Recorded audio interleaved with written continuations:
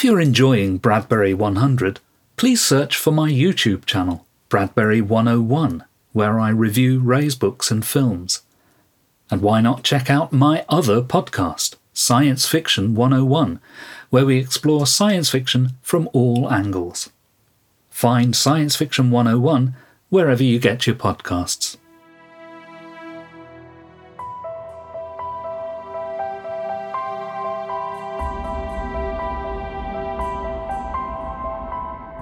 This is Bradbury 100, celebrating the life and work of American writer Ray Bradbury. I'm Phil Nichols of bradburymedia.co.uk. Hello and welcome to Bradbury 100, where once again I'm doing one of my Chronological Bradbury episodes. So far in this series we've covered the first 2 years in which Ray Bradbury was writing as an amateur, 1938 and 1939, and so far he's had 8 stories published in fanzines. We've a long way to go. Some people have said to me, have you figured out how long it's going to take to cover every story? And the answer is no, I haven't. But I do know that if I continue at this pace, it's going to take me a very long time because, you see, Bradbury published over 400 short stories in his lifetime, and he also published around 90 books in his lifetime. Some of those books, admittedly, were repackagings, remixes of short story collections and so on. It's not that he wrote 90 original books, but nevertheless he was a prolific writer. And so far I've only scraped the surface, and we haven't even got to the true beginning of his professional career. That's still a little way off in 1941. Anyway, let's continue with the journey. Let's get started with today's topic, which is the year 1940.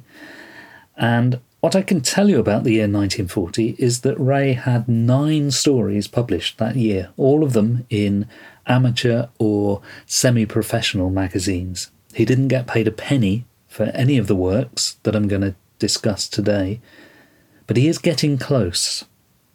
The 9 stories I'm going to cover today are the following: The Fight of the Good Ship Clarissa, The Maiden of Jerbu, The Tale of the Tortlewitch, Luana the Living, The Piper, The Last Man, The Tale of the Terrible Typer, It's Not the Heat, It's the Hue, and Genie Trouble. Now this is going to be Ray's busiest year ever as an amateur writer. Incidentally, I have looked at the statistics of Ray's publication history, and I can tell you that his peak year for short fiction overall is going to be 1950, because in that year he has 24 pieces of short fiction published, 24 stories. That's an average of 2 stories per month. What you can see there is Ray's belief regarding how to write and publish short fiction really pays off. He used to say that you should start writing a new story every day. Now, that doesn't mean to say that you should finish the story that day, but you should start a new story every day. By the end of the first week, you've started 5 stories. That's if you take the weekends off. And what Bradbury typically did once his career was fully underway is that he would start a new story pretty much every day, and then later that day he would do some further work on a story that he had started on a previous day, if you see what I mean. And if you keep that going long enough, there will inevitably come a point where not only are you starting a new story every day, you are finishing a new story every day. And once you finish some stories, you can send them out to magazines. And after 1 year of doing this, well, theoretically, you'd have hundreds of short stories in circulation going around the various magazines. That in itself doesn't guarantee that you will have any success, and I know if I did this, I wouldn't have very much success at all, because I'm not a very good short story writer. So, of course, you also have to have talent for these to be good stories which will sell.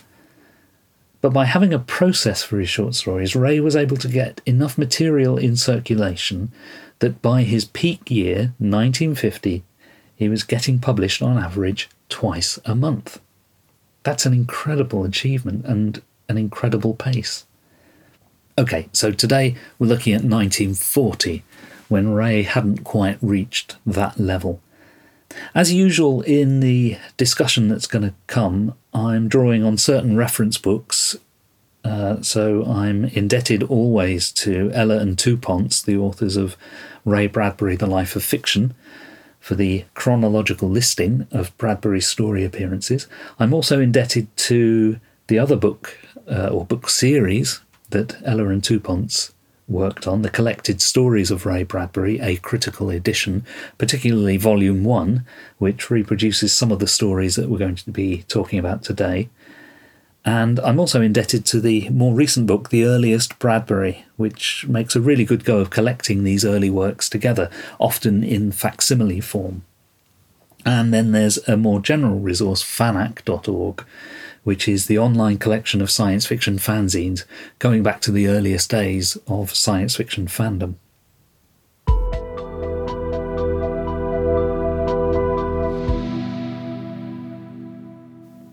Let's start with the first story, The Fight of the Good Ship Clarissa.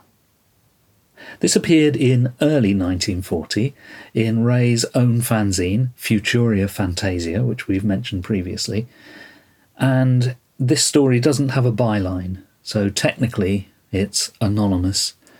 But as I've mentioned before with items published in Futuria Fantasia, pretty much the entire fanzine was written by Bradbury himself, and so we can assume that everything in there is his work.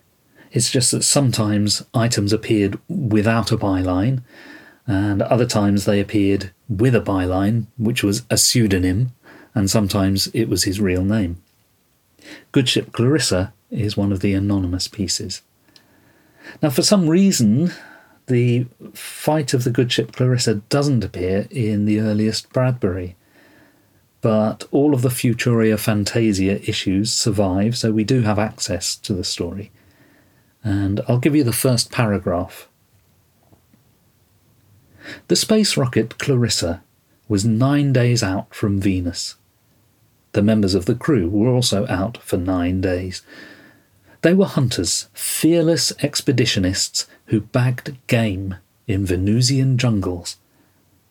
At the start of our story, they are busy bagging their pants, not to forget their eyes. A sort of lull has fallen over the ship.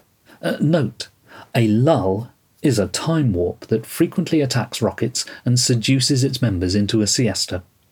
It was during this lull that Anthony Quelch sat sprawled at his typewriter, looking as baggy as a bag of unripe grapefruit. Anthony Quelch, the cosmic clamour boy, with a face like turned linoleum on the third term, busy writing a book.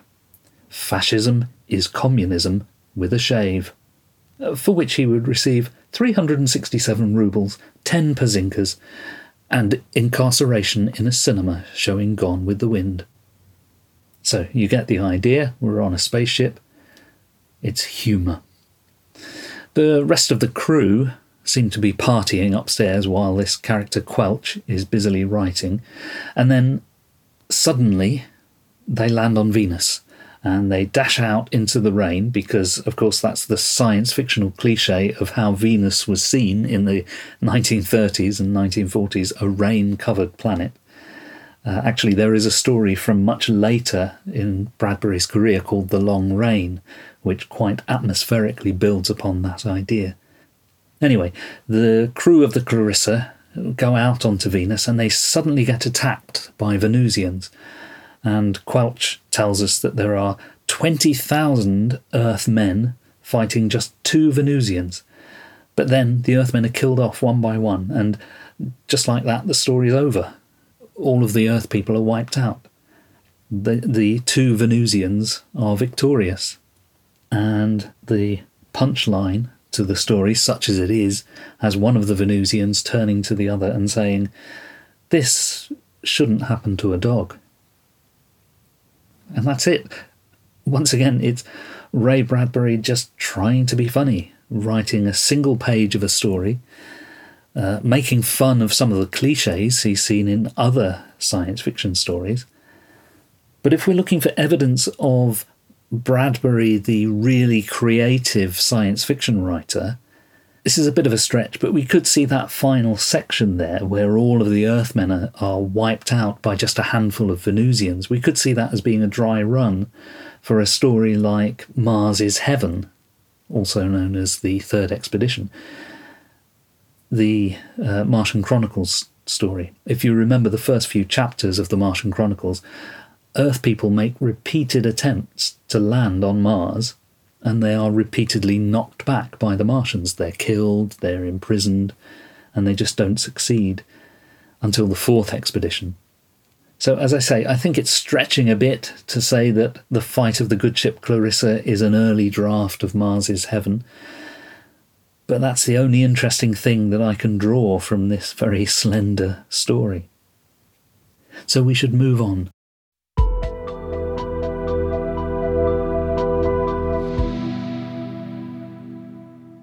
And the next story from 1940 is The Maiden of Jerbu. And the byline for this story, as it appeared in the fanzine Polaris, is Bob Tucker and Ray Bradbury. Tucker being the editor of the fanzine. So it's an early instance either of a collaboration or perhaps of rewriting. This one is reproduced in facsimile in the earliest Bradbury, and once again it's a very short piece, a single page, and again I'll give you the first paragraph. I found her in Jerbu on one of my many journeys about the world.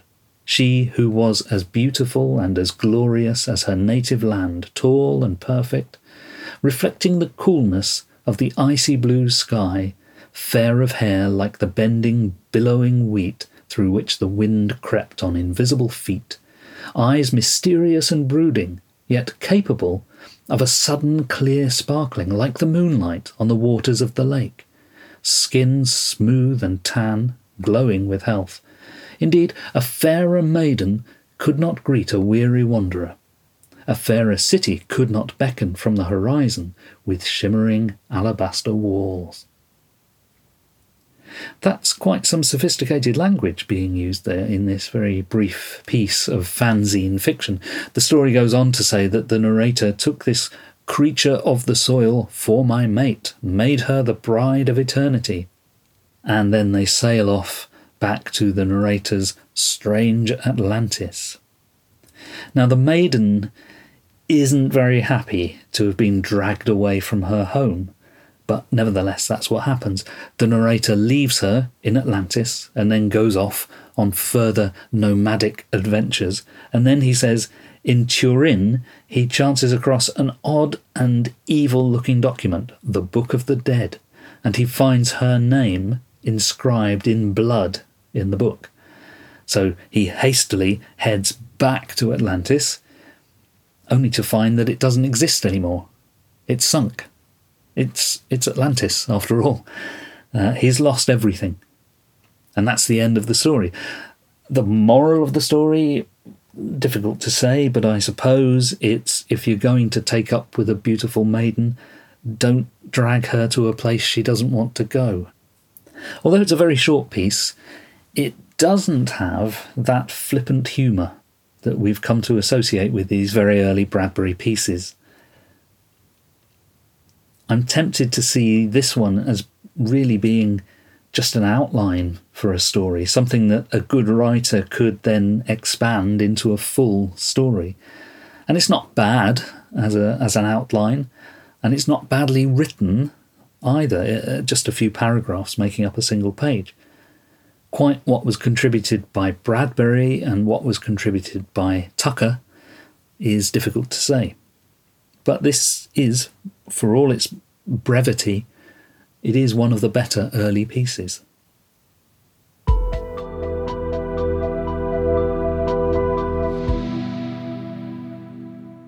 Now we move on to the third story of 1940, The Tale of the Turtle Twitch. And this appeared in a fanzine called Spaceways in April 1940 under a byline, Guy Amory. And I don't know anything about that pseudonym.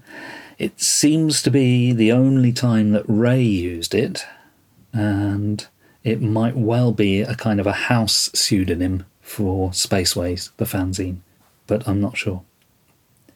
Incidentally, the table of contents lists The Tale of the Tortlewitch not under the short story heading, but under humorous features.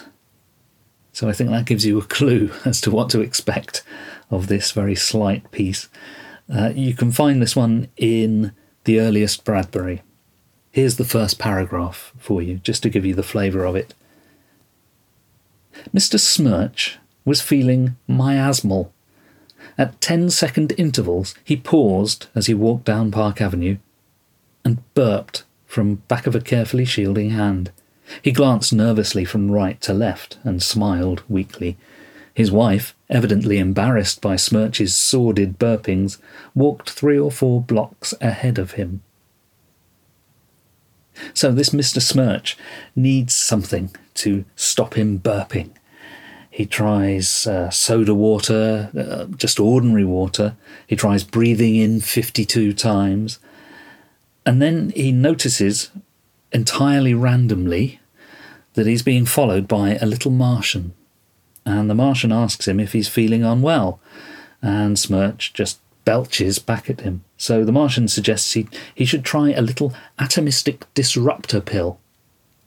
And Mr. Smirch hands over a $1 million bill to the Martian, as you do. And the Martian goes off. And now Mr. Smirch doesn't take the pill. He carries it around with him. He shows it to his wife. But he carries on burping. And when he gets home, his wife is so absolutely fed up with him that she tells him to take the damn pill and shut up. So he takes the pill, and everything goes quiet. The pill has worked. Mrs. Smirch then goes to the closet where Mr. Smirch was last seen, and he's not there. He's disappeared, although there's a little puddle of flesh on the floor. And then she burps, and then she notices that she's being followed by a Martian, who she marries, and they live happily ever after. Thank you, Ray, for the tale of the Tortlewitch. I'm not quite sure still what a Tortlewitch is. The story doesn't say. I assume it's the Martian, but it could possibly be the pill. Who knows? Now, for a while, this story is somewhat interesting as you're reading it because you think it's going somewhere. And when Mr. Smirch vanishes, that's actually quite a nice idea because the pill has got rid of his burping because it's got rid of him. That's quite funny. And the fact that he's a pool of flesh on the floor reminds me very much of a story that Ray is going to write in a few years called Skeleton. You know, the one where a guy has all the bones taken out of him and he collapses into a sort of gelatinous heap. And I suppose there's also something satisfying about the circularity of the story, that it starts off with Mr. Smirch being afflicted and meeting the Martian, and then Mrs. Smirch being afflicted and meeting the Martian. But the problem I have with it as a story is it's a whole load of random events that don't amount to anything. There's no subtext either. There's no real character development.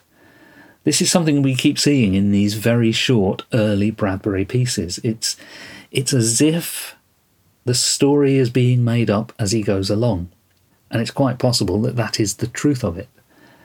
And certainly if you look at Futuria Fantasia, there is some evidence there that what we're reading is first draft, because there are lots of typos in the stories. You would have thought if Bradbury had redrafted any of his work, he might have eliminated some of the typos. But hey-ho, he's not being paid for any of this. He's simply exercising his imagination, and there are some fun ideas emerging from it.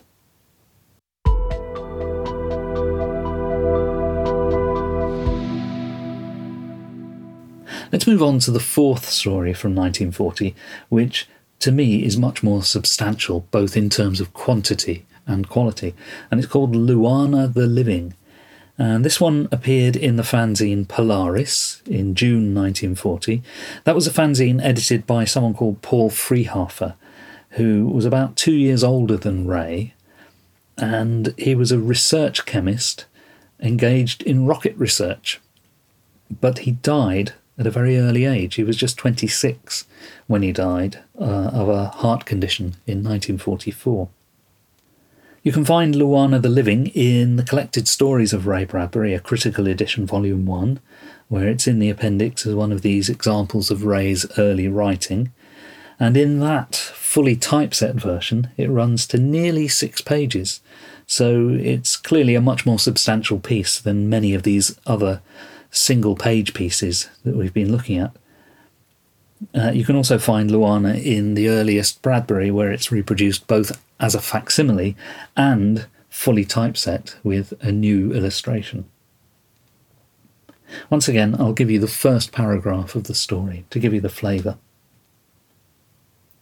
Before I conclude this mundane existence, bid the terrors of the alien farewell, and take my leave of all things light and dark, I must tell to someone the reason for my suicide.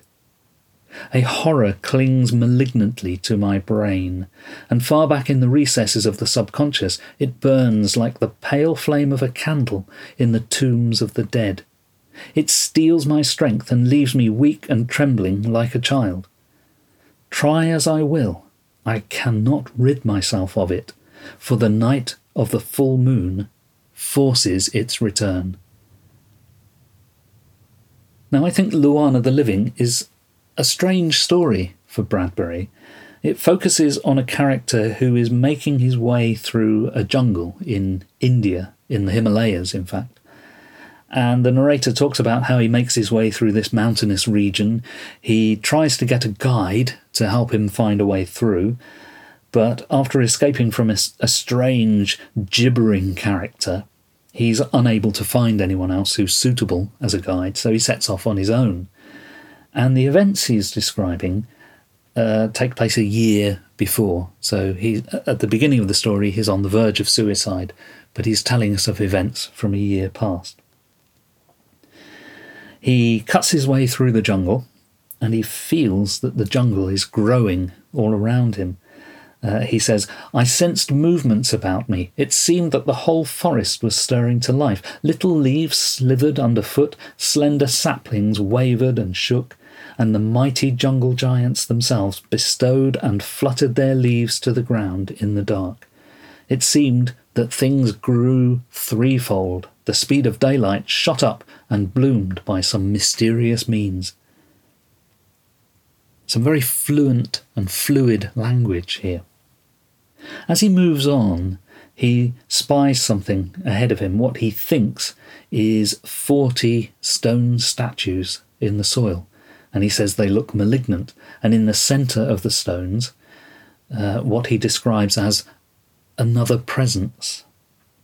And he realises that all of these stones are actually creatures, and they're all bowing towards the moon. It's as if they're under some hypnotic spell. And they swing about, they dance, they chant, they scream. And the man at the centre of all this activity is that character he encountered earlier in the day when he was looking for a guide. And here he's gibbering once again. But he gradually becomes intelligible. And he seems to be saying, Great living Luana, give us strength, protect us, keep us from the unholy spirit of the white man.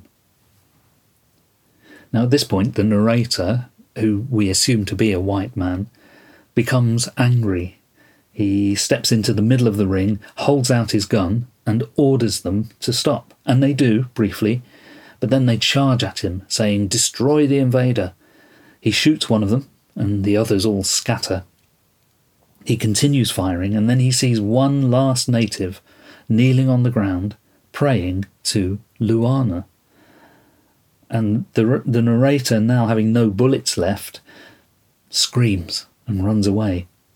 and he sees Luana, the moon, glaring down at him. So he's almost become convinced by all of this that Luana is a living, controlling entity, just as these natives think that that is what Luana is. He gets back to civilization, he catches a plane back to America, he gets some rest. But the very next time there's a full moon, he finds he can't sit outdoors. He's kind of haunted by what he's seen, and he has dreams and nightmares about it. And he says, "Of nights I sat bolt upright and quaked to see the moon in all its odious whiteness cling upon the curtain of night to bathe my chamber in platinum. So frightened I became that I summoned a maker of tapestries and instructed him to hang upon the windows curtains of ebon colour to shut out forever that pale and sickly-hued torrent of luminescence." And even though he goes to all this trouble to block out the light of the moon, he can still hear what he calls the mourning of the wind, and he can hear what he calls those devil savages. And eventually he locks himself away. He says that he's been in his room for a fortnight, so 2 whole weeks, and he believes that when the clock strikes 12, he will die. He goes to look in the mirror, and what he sees staring back at him is the gibbering native character that he had described earlier in the story. So he has essentially become that character. Now, Luana the Living is one of the longest of these early amateur stories, and it actually has a plot, it has development, and it has some very good descriptive language. Some of it's a bit over the top, of course. But I think with Luana the Living, we are seeing that Bradbury is capable of being a good writer. The story itself is really very derivative. It's explorers in jungles. Bradbury might be influenced here by Edgar Rice Burroughs, his Tarzan stories. He might possibly be under the influence of Rudyard Kipling and his stories of colonial India. There's certainly a touch of the Edgar Allan Poe to parts of this story, and it's also possible that he's channeling Lovecraft to an extent with this tale of existential dread. And while I wouldn't class this in any way as one of Bradbury's better stories overall, it is certainly one of the better amateur stories from this very early part of his writing career. When Luana the Living was published, Ray would have been 19 or 20 years old, and he seems to be developing quite well at this point.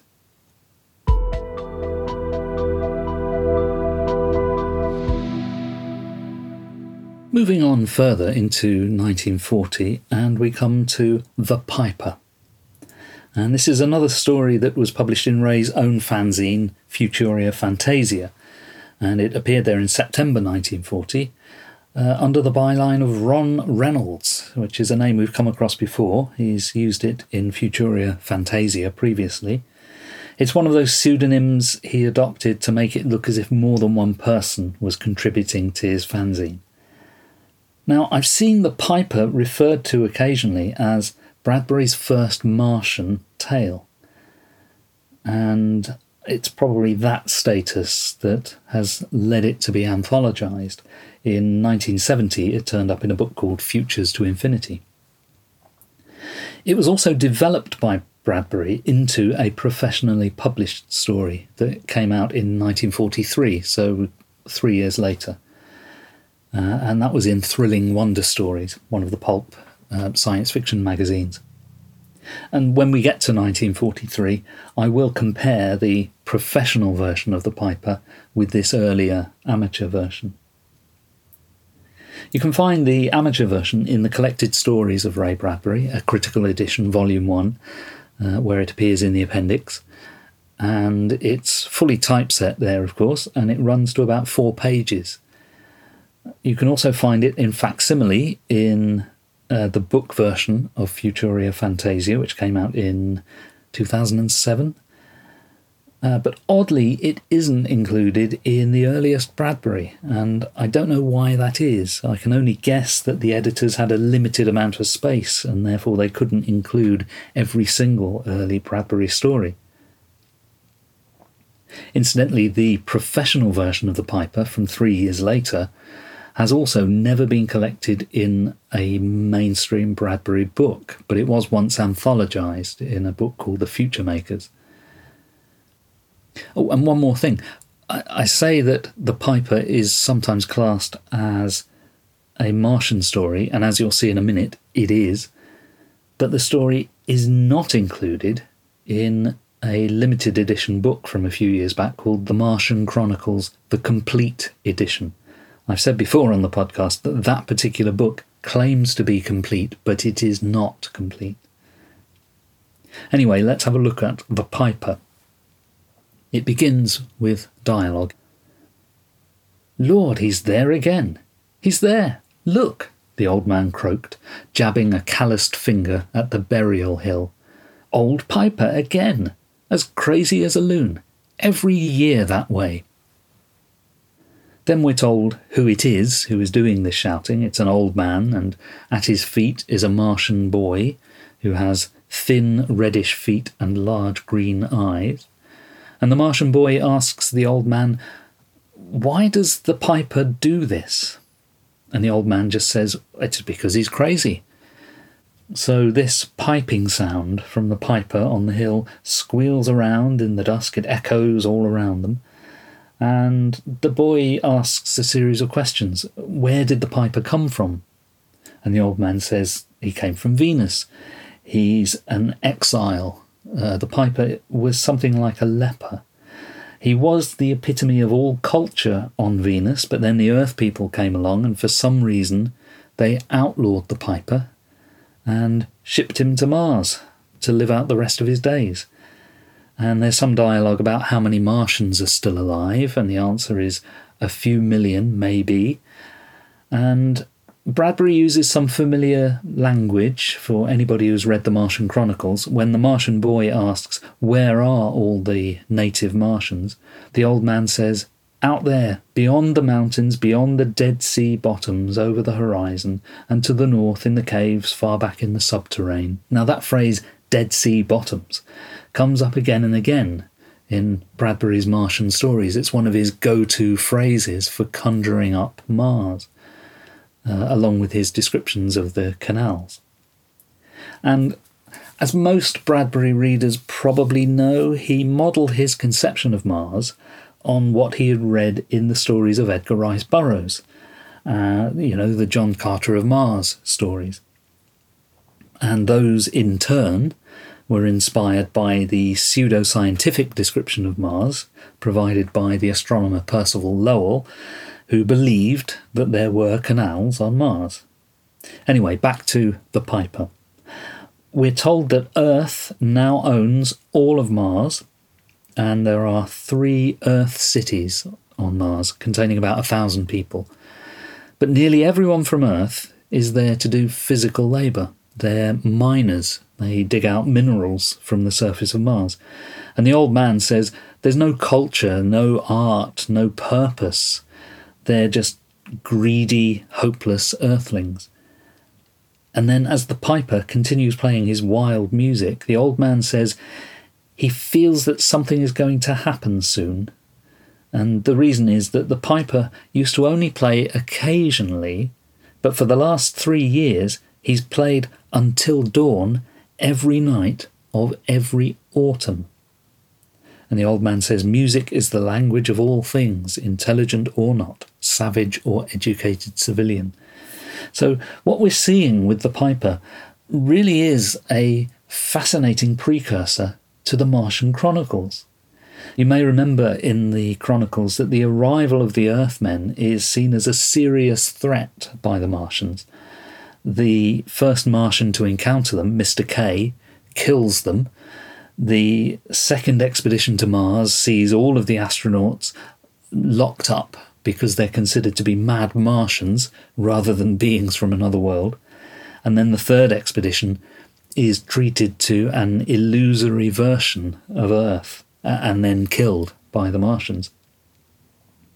So this story, The Piper, could almost fit into that same chronology. It presents Earth people as an impending threat to Mars, a destroyer of Mars, and possibly also a destroyer of Venus, because Earthmen have visited Venus, found things there that they don't like, and exported them to Mars.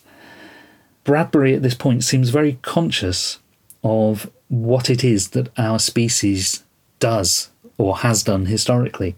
It's invaded new territories, it's claimed things for itself, it's redistributed stuff and people, for that matter, around the place for the convenience of trade or making money.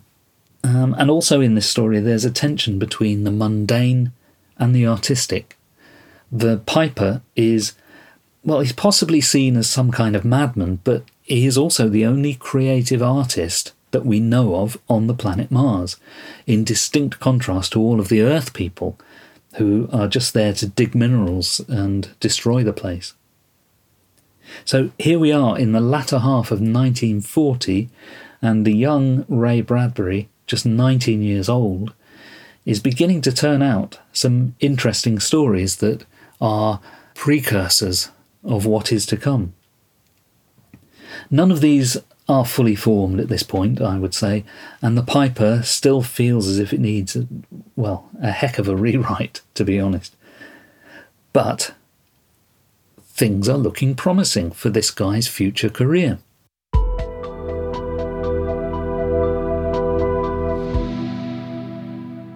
Moving onward in 1940, we come to a story called The Last Man, which appeared in the first issue of a fanzine called The Damn Thing in November 1940. The Damn Thing was produced by one of Ray's friends in the Los Angeles Science Fiction Society, a guy by the name of T. Bruce Yerk. Bradbury's contribution is a very brief piece, less than a page of text, one of the shortest of these early shorts. And I'm sorry to say, it sees Bradbury returning to being the wise guy, the comedian of the Los Angeles Science Fiction Society. And this piece is so short that you probably can't really call it a story even. But it's been classified and counted as a story in the appendix of Ella and Two Ponce's Ray Bradbury, The Life of Fiction, so we will honour it as a short story. But it's so brief. In fact, I feel entirely justified in reading you the entire story. It's only 3 and a bit paragraphs. So here we go. The Last Man by Ray Douglas Bradbury. He was the last man. As he stood on the crest of the hill, he was made aware of this all the more forcibly. The world was his. And for what use? He could run all the autos, he could rob all the houses, everything was his, and not a living soul to tell him what or what not to do. Yet, withal, he was lonely. Something seemed to be missing from his life. He knew not what. A vague aching below the stomach tormented him. Something was missing. He looked out over the hills and valleys, and the brightly lit terrain echoed back. Something was missing. Then his eyes caught sight of an object down by the stream. His pulse leapt to his head. His breath quickened. A million emotions thrilled through him, and he started to run, down the hill, faster and faster. God, how he ran! His lungs were bursting, his temples throbbed, and his heart threatened to explode. And still he ran faster, faster, faster, faster than a bat out of hell. For there, at the bottom of the hill, by the creek he had seen, the last woman. There we go. What a great story from Ray Douglas Bradbury. Actually, it reminds me of a Martian Chronicles story, The Silent Towns, where we're with a man who more or less is the last man on Mars, and he is desperate for company, so he starts phoning around, trying to find somebody else on the planet, and eventually he does. Now, The Last Man is very short, very simple, and really quite obvious.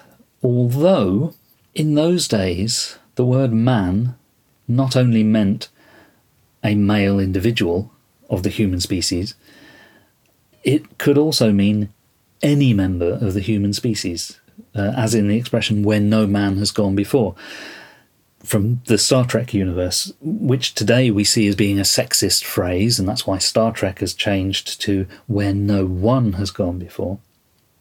But certainly back in the 40s, in calling this little story "The Last Man," the reader might validly assume that this was the last person.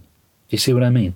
And with that in mind, the final line of the story then flips that interpretation for us and locks us into the understanding that the man in the title is not just the last person, but is the last male of the species. I'm really over-egging the pudding with this, but I think there is a slight subtlety in the use of language which makes this very slender story a little bit better than it would otherwise appear to be. Suffice it to say that The Last Man, being such a very brief story and such an obvious one, has never been collected in any of Ray's books, and just about the only book you will find it in is the earliest Bradbury.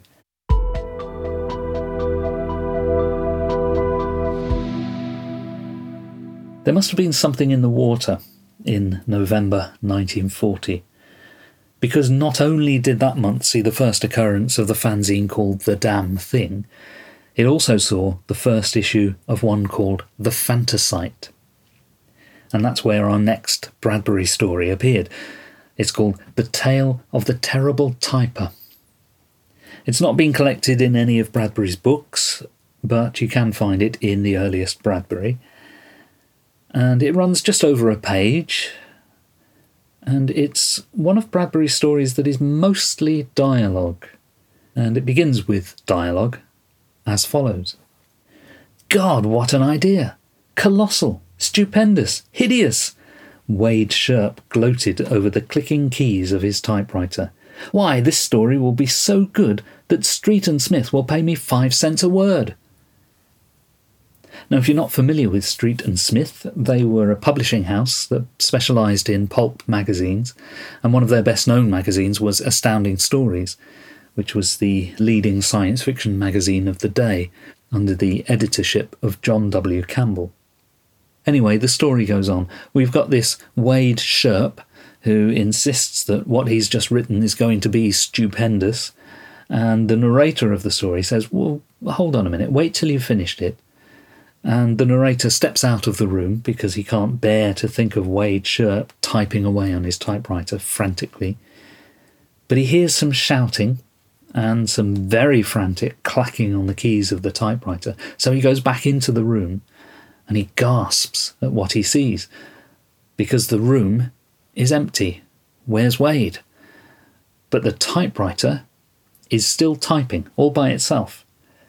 And it's revealed that Wade Sherp had thrown himself into his work so much that he's actually become one with the typewriter, swallowed up into it. Okay, again, not a great story, but even so, it does feel a slight step up from what Ray had been submitting just 1 year before. He's describing things better now. He's taking on point of view in his stories, and this one, very cleverly, gives us a narrator who is separate from Wade Sherp. So instead of just giving us the experience of the character, it's giving us what happens to the character through the viewpoint of another character. And very specifically, the narrator leaves the room so that some of the action is taking place behind a closed door. So there is some level of sophistication in the way the story is being told, even if the story itself isn't the cleverest piece of fiction in the world.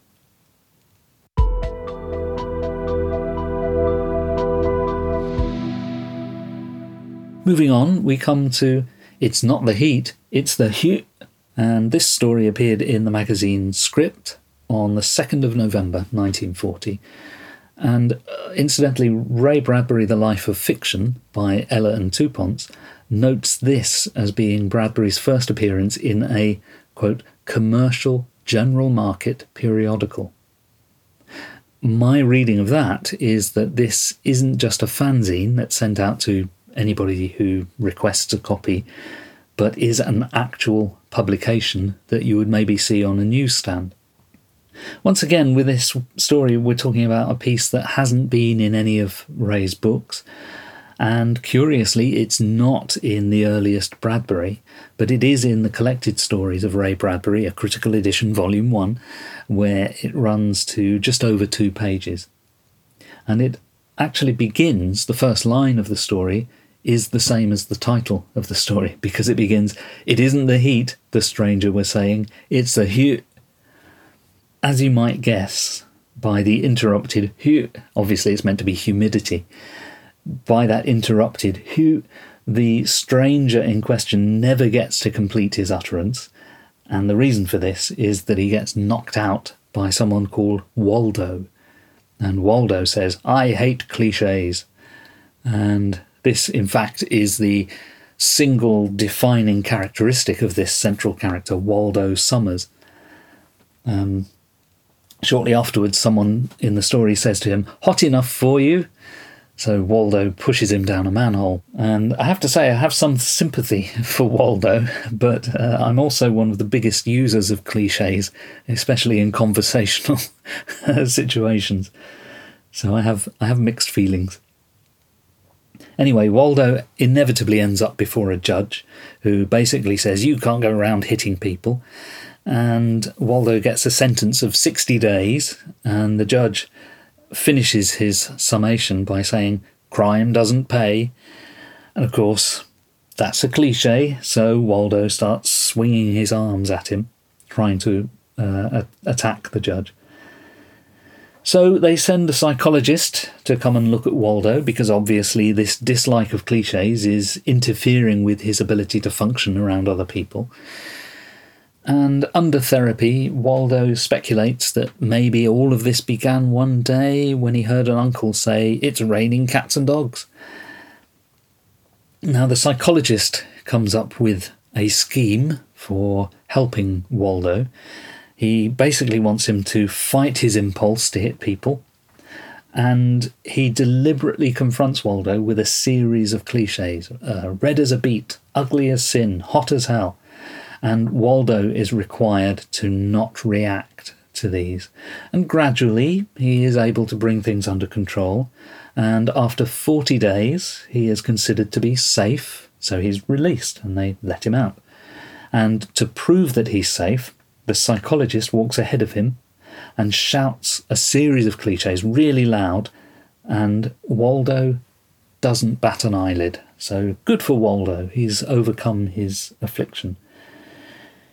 Not so good for the psychologist, however, because he is now afflicted with the condition, and he's last seen on a street corner shooting at somebody who's just mouthed some cliches. So once again, Bradbury trying to be funny, sometimes succeeding, sometimes not, trying to be clever with words, and he's managed to spin this situation out into a full story, so full credit for that. There's some sense of character development. It's not just plot for plot's sake, although he is using the same basic device that he used on one of those earlier stories, you know, the one where the man couldn't stop burping. And there is some attempt to tell a story in an interesting way. And what I'm reminded of with this story is a later one called The Murderer. And that's the one about the guy who can't stand modern technology, and he goes around destroying telephones and things like that. The difference between the two, of course, is that it's not the heat, it's the humidity, has no bigger meaning. The moral of this story is just don't use cliches. But the story also seems to recognise that they're almost inevitable. They're part of humorous banter. Whereas the later story, The Murderer, has somebody behaving in a similarly antisocial way, but it has a strong theme. And in that case, it's the theme of don't get sucked into technology for technology's sake.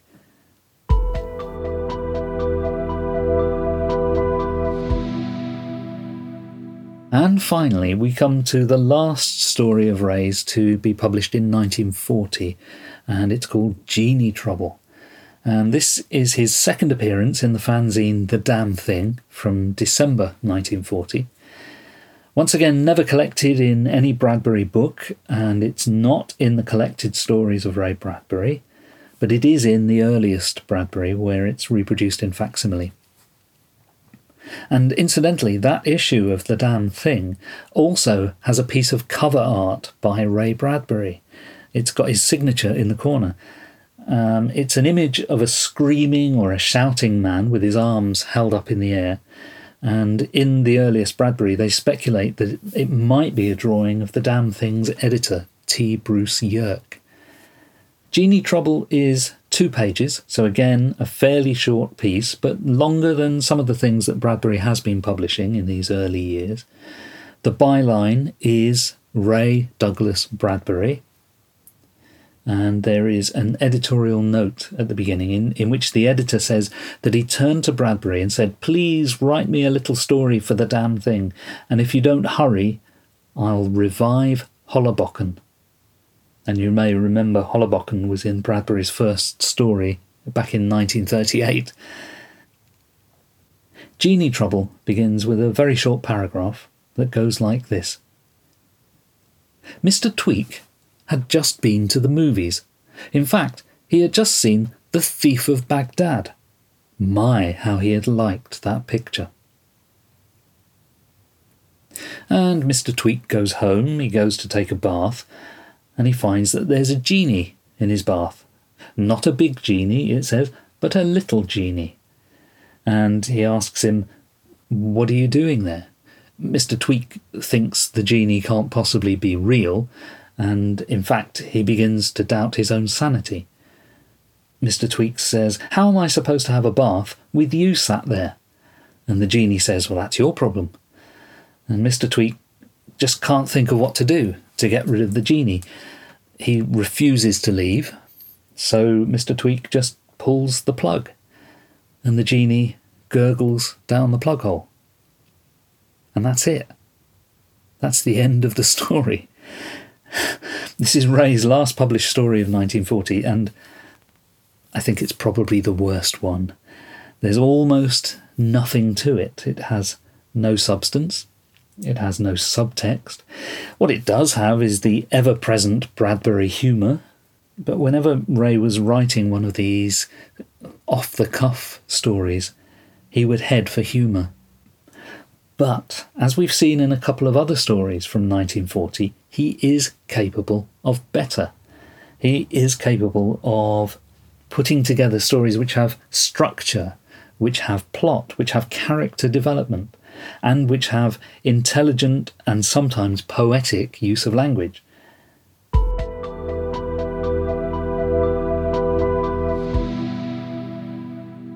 Now that we've had 3 years of Bradbury's amateur writing, 1938, 1939 and 1940, we are starting to see a writer of promise emerging, but still bogged down by these, shall I say, childish stories and attempts at humour. But in the very next year of Bradbury's writing career, 1941, he's going to receive his first payment as an author for the professional publication of his story Pendulum.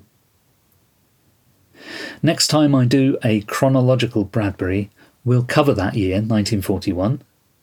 But for now, thanks for listening to Bradbury 100, and I'll see you next time.